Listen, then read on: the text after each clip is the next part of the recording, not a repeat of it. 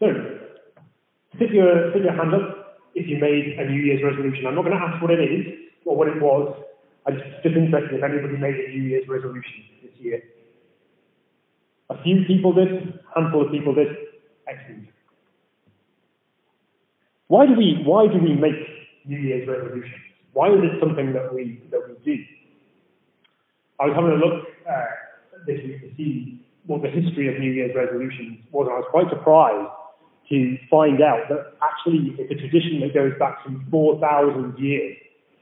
The first kind of New Year's resolutions that have been recorded in history go back to a festival that was called Akitu, and it was a festival in ancient Babylonia, which we read about Babylonia in the Old Testament, don't we?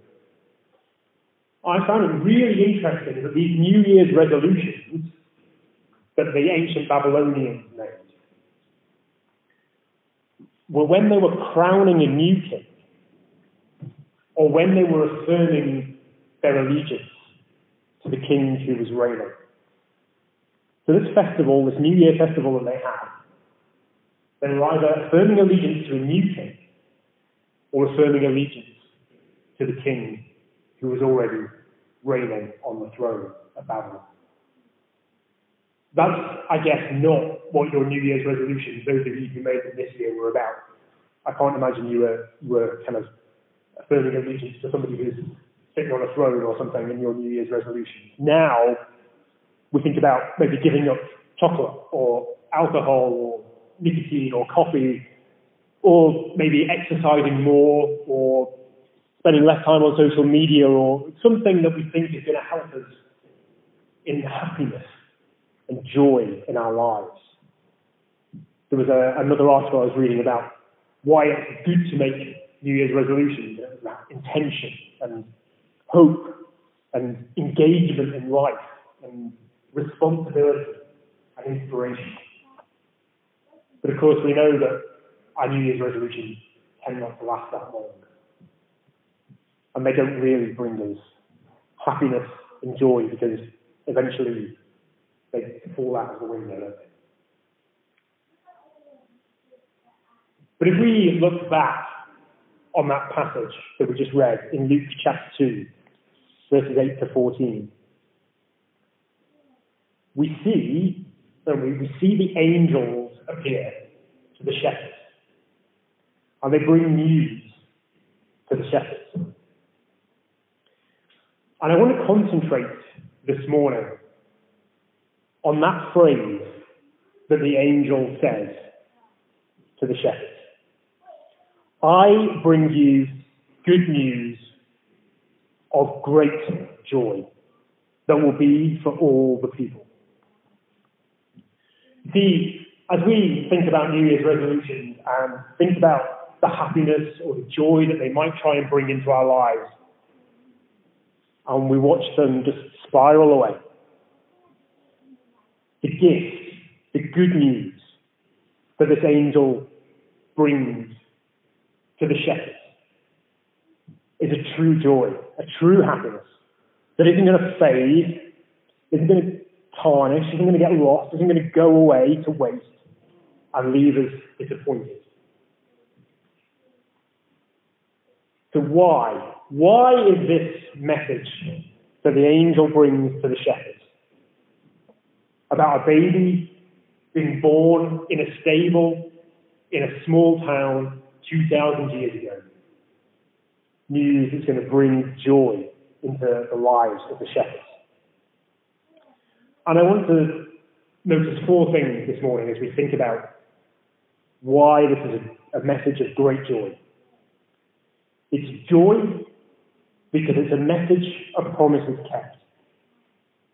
It's joy because it's a promise of peace with God. It's joy because it's a gift the shepherds and I and you don't deserve. And it's a joy in God revealed in Jesus on earth. So first of all, this message of joy is a joy in promises kept. If you can remember that part, because it's getting quite difficult, to before the time of COVID. You might remember that we ran a session at kind of 10 to 10 in the morning, and it was based on some material that came from Capitol Hill Baptist Church in Washington, D.C. And we were going through the books of the Old Testament and the New Testament and doing some overviews of them.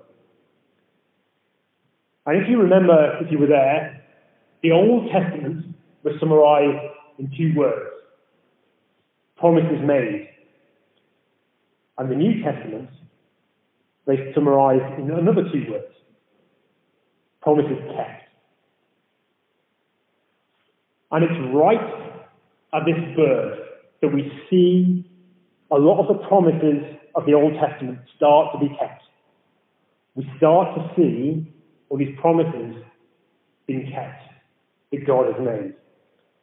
And I just want to think briefly about 3 of the promises, because we could be here until next January going through all the promises in the Old Testament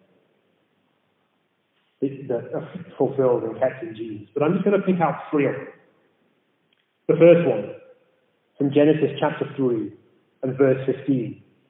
Even as God is casting out Adam and Eve from the Garden of Eden, there is a promise that he makes that we start to see being kept in this amazing news of this baby in the manger.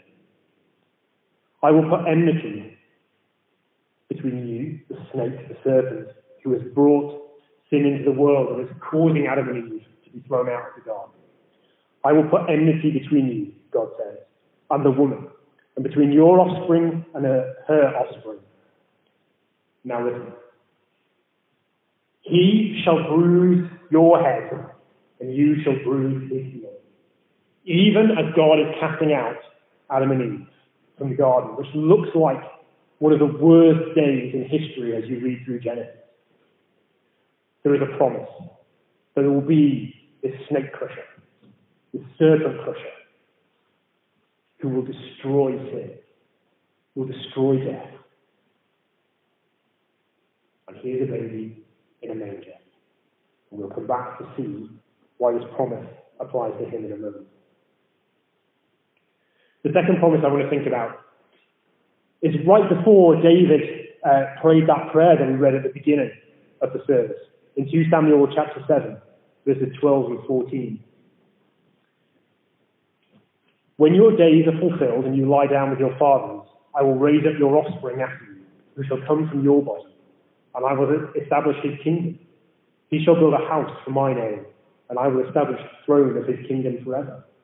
I will be to him a father, and he shall be to me a son.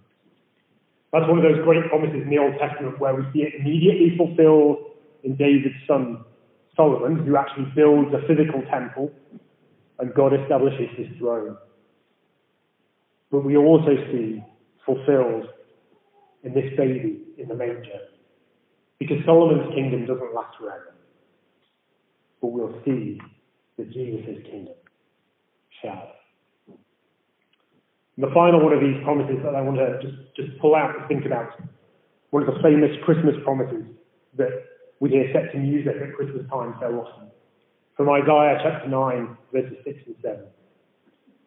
And it really applies so well to this situation here, the baby being born in the manger, and the words that the angel speaks to the shepherds. For to us a child is born, to us a son is given, and the government shall be upon his shoulder, and his name shall be called Wonderful Counselor, Mighty God, Everlasting Father, Prince of Peace. Of the increase of his government and of peace there will be no end. On the throne of David and over his kingdom, to establish it and to uphold it with justice and with righteousness from this time forth and forevermore.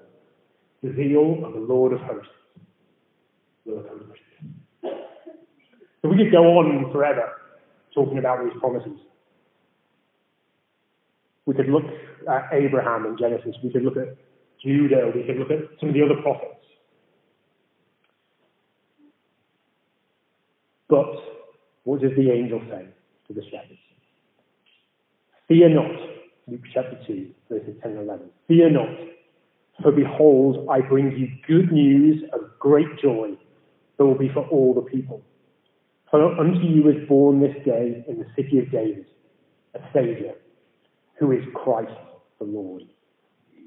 The joy in these promises kept is in the fact that this child, as Isaiah promised, has been born in the city of David, continuing the line of David, as was promised in 2 Samuel.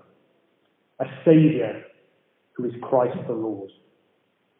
A Saviour. So what do the people need saving from?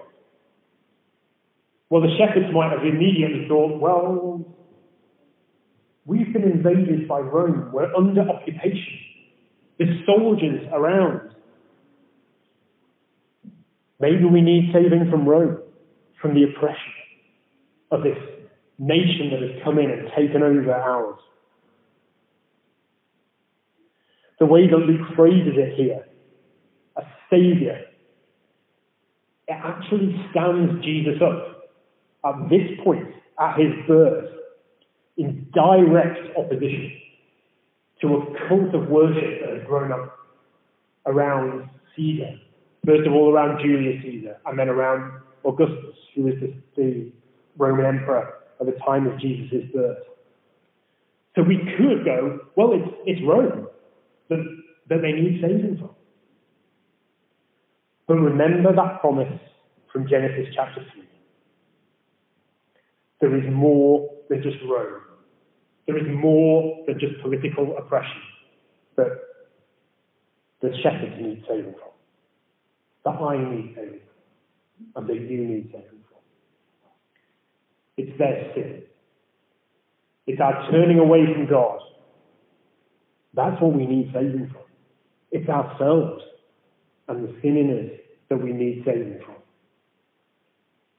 But Jesus, the baby in the manger, is the Saviour. And he is Christ, which is a Greek translation of the Hebrew word Messiah, the anointed one, the chosen one of God. And that anointing, that word anointing or anointed, points back again into the Old Testament. When Israel needed a king and needed to put a king on the throne, he was anointed. The king was anointed by a priest.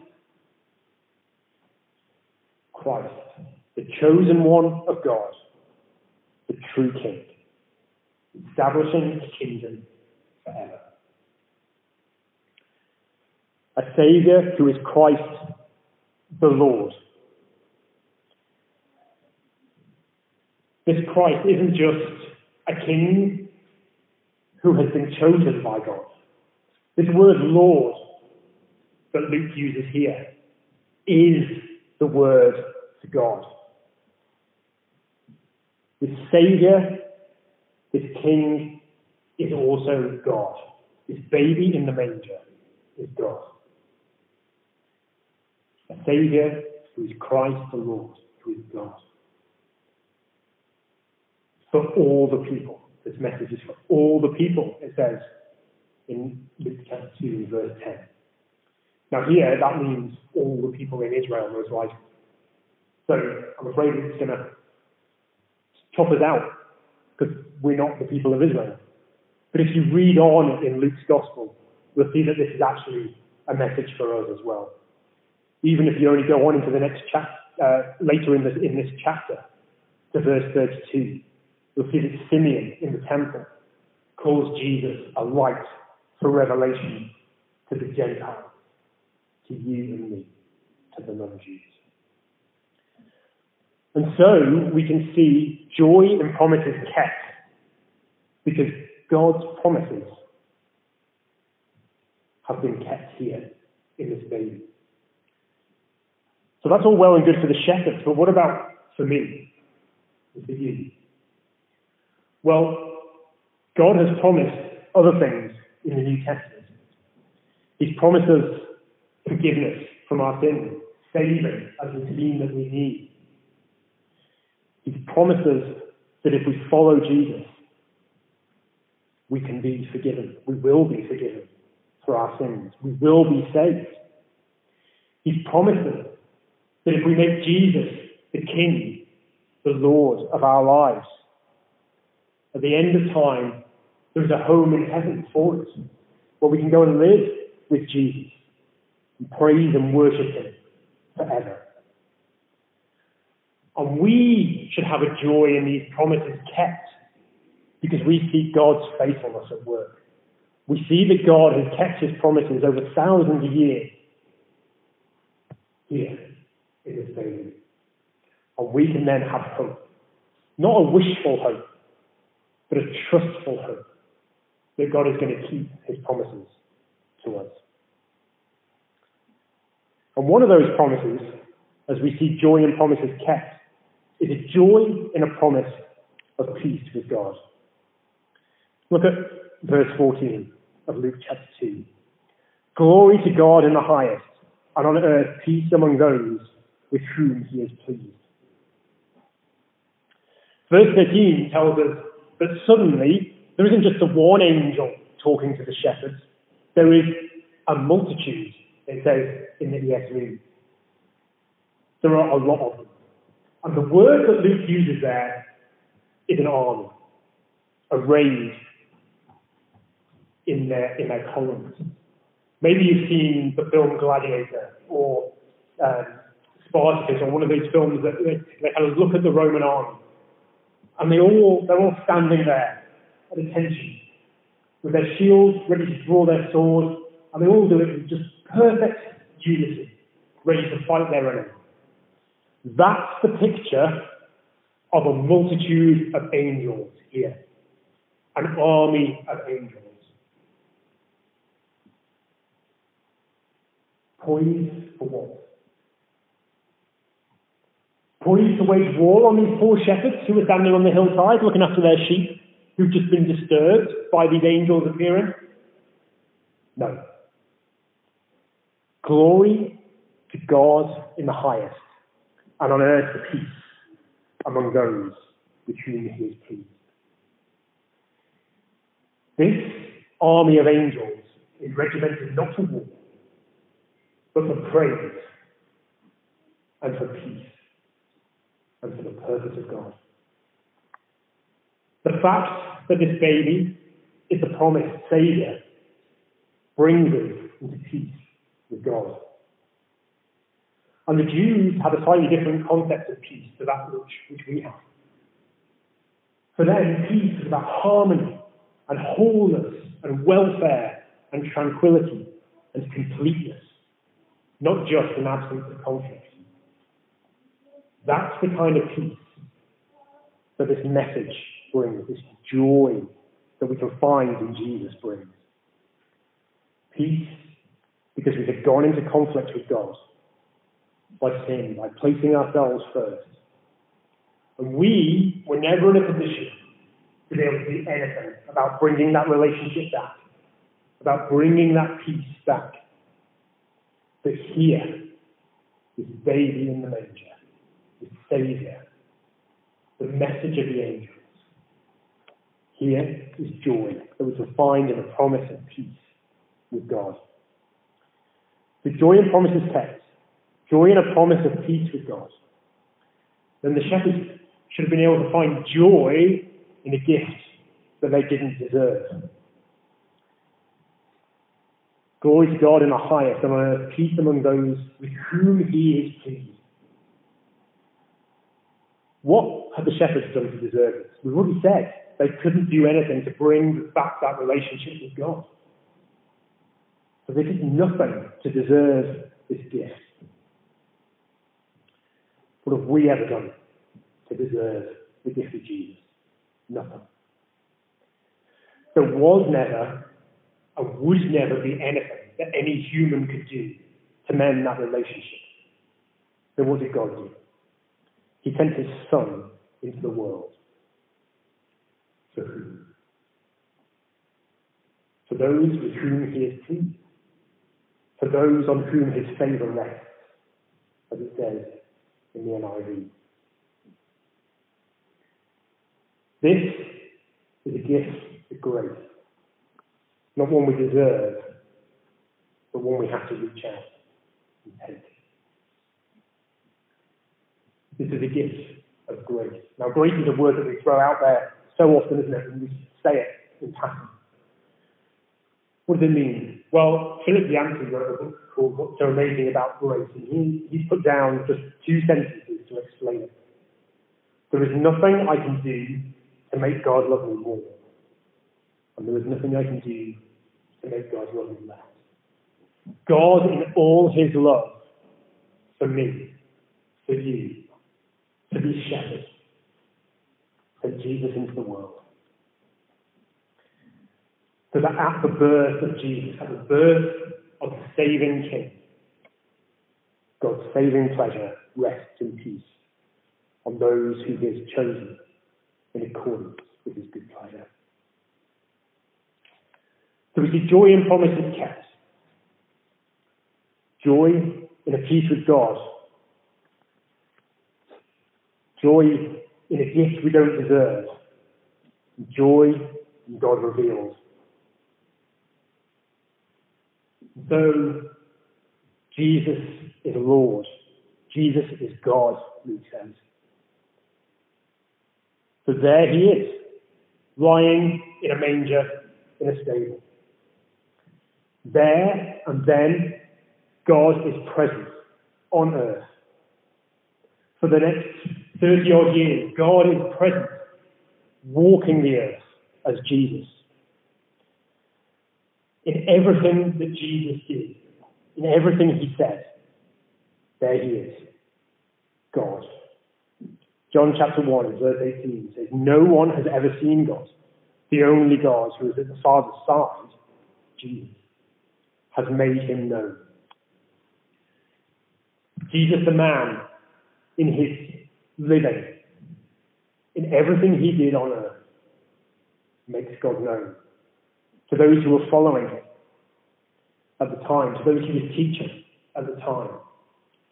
And thanks for having the message written down to you and to me. The 4 reasons the shepherds would have been able to find joy, great joy, in this message of the angels. Joy in promises kept. Joy in a promise of peace with God. Joy in a gift that they and we don't deserve. And joy in God revealed in Jesus on earth. Today is born in the city of David a Saviour who is Christ the Lord. I bring you good news. Today, for you. You see, maybe you made those New Year's resolutions to bring joy into your life, to bring some meaning into your life. But there was a 2020 study that looked at when our New Year's resolutions fade and fail. And it found that most of them last until February the 1st. 32 days into the new year, and your New Year's resolutions might have let you down. Not this gift that is Jesus, the gift that God gave on that first Christmas time. It is a gift we have to reach out and take. We have to actively open the gift of Jesus and be involved with him and have a relationship with him. Just like if I'm going to be a good father, I can't just sit down and just watch everything that Megan and Becca do. I have to get involved. I have to be with them and spend time with them. It's the same with the gift of Jesus. We have to make the time. We have to take that gift and actively open it and do something with it. We can't just let it sit there on a shelf and be not important to us. Other gifts will fade and get put on the shelf. But that's not Jesus. And if you need to take the time this morning to unwrap that gift of Jesus. Maybe just come and have a chat with me afterwards. If you've never accepted Jesus as your Saviour, as the King in your life, as your Lord, as God, there is no time like the present. And if you already have received Jesus, unwrapped that gift, well, you know that not every day is a happy day. And this is where joy is different to happiness. Joy is about our spiritual well-being, our peace, our inner identity. Because we're still sinners, because we still turn away from God and from Jesus, there are days that are unhappy days, because we still look to our jobs, to our family, to material things, for whatever it is, for our happiness. But we need to focus on our joy, our joy. And where's that to be found? In Jesus. No matter how our job lets us down, how we feel the people around us let us down, how much we might want that thing that's in the shop that we've been saving up for. It's not going to bring us happiness, because eventually, in some way, it'll let us down. And so the more we identify with our joy and our spiritual well-being, our peace, our inner identity, coming from Jesus, the more we find joy and happiness in our lives, so that we can sing with the angels, glory to God in the highest. Let's pray. Father God, we thank you for this passage from the Christmas story. We thank you for the fact that we can see your promises kept. We thank you that we can see your faithfulness in these words. We thank you for Jesus, our Saviour, our King, our Lord God. And Lord, I just pray that if there's anyone here this morning who's never put their faith in Jesus, never accepted Jesus as their Lord and Saviour, that you just encourage them that now is the time to do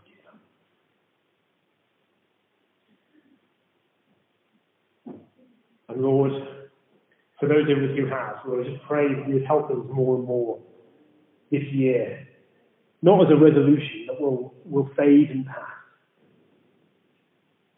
but through your power and through your Spirit, to find our joy in Jesus,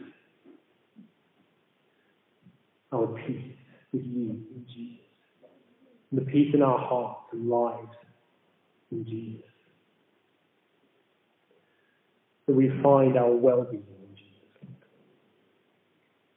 that it would give us unbridled joy to have that identity more and more set in stone.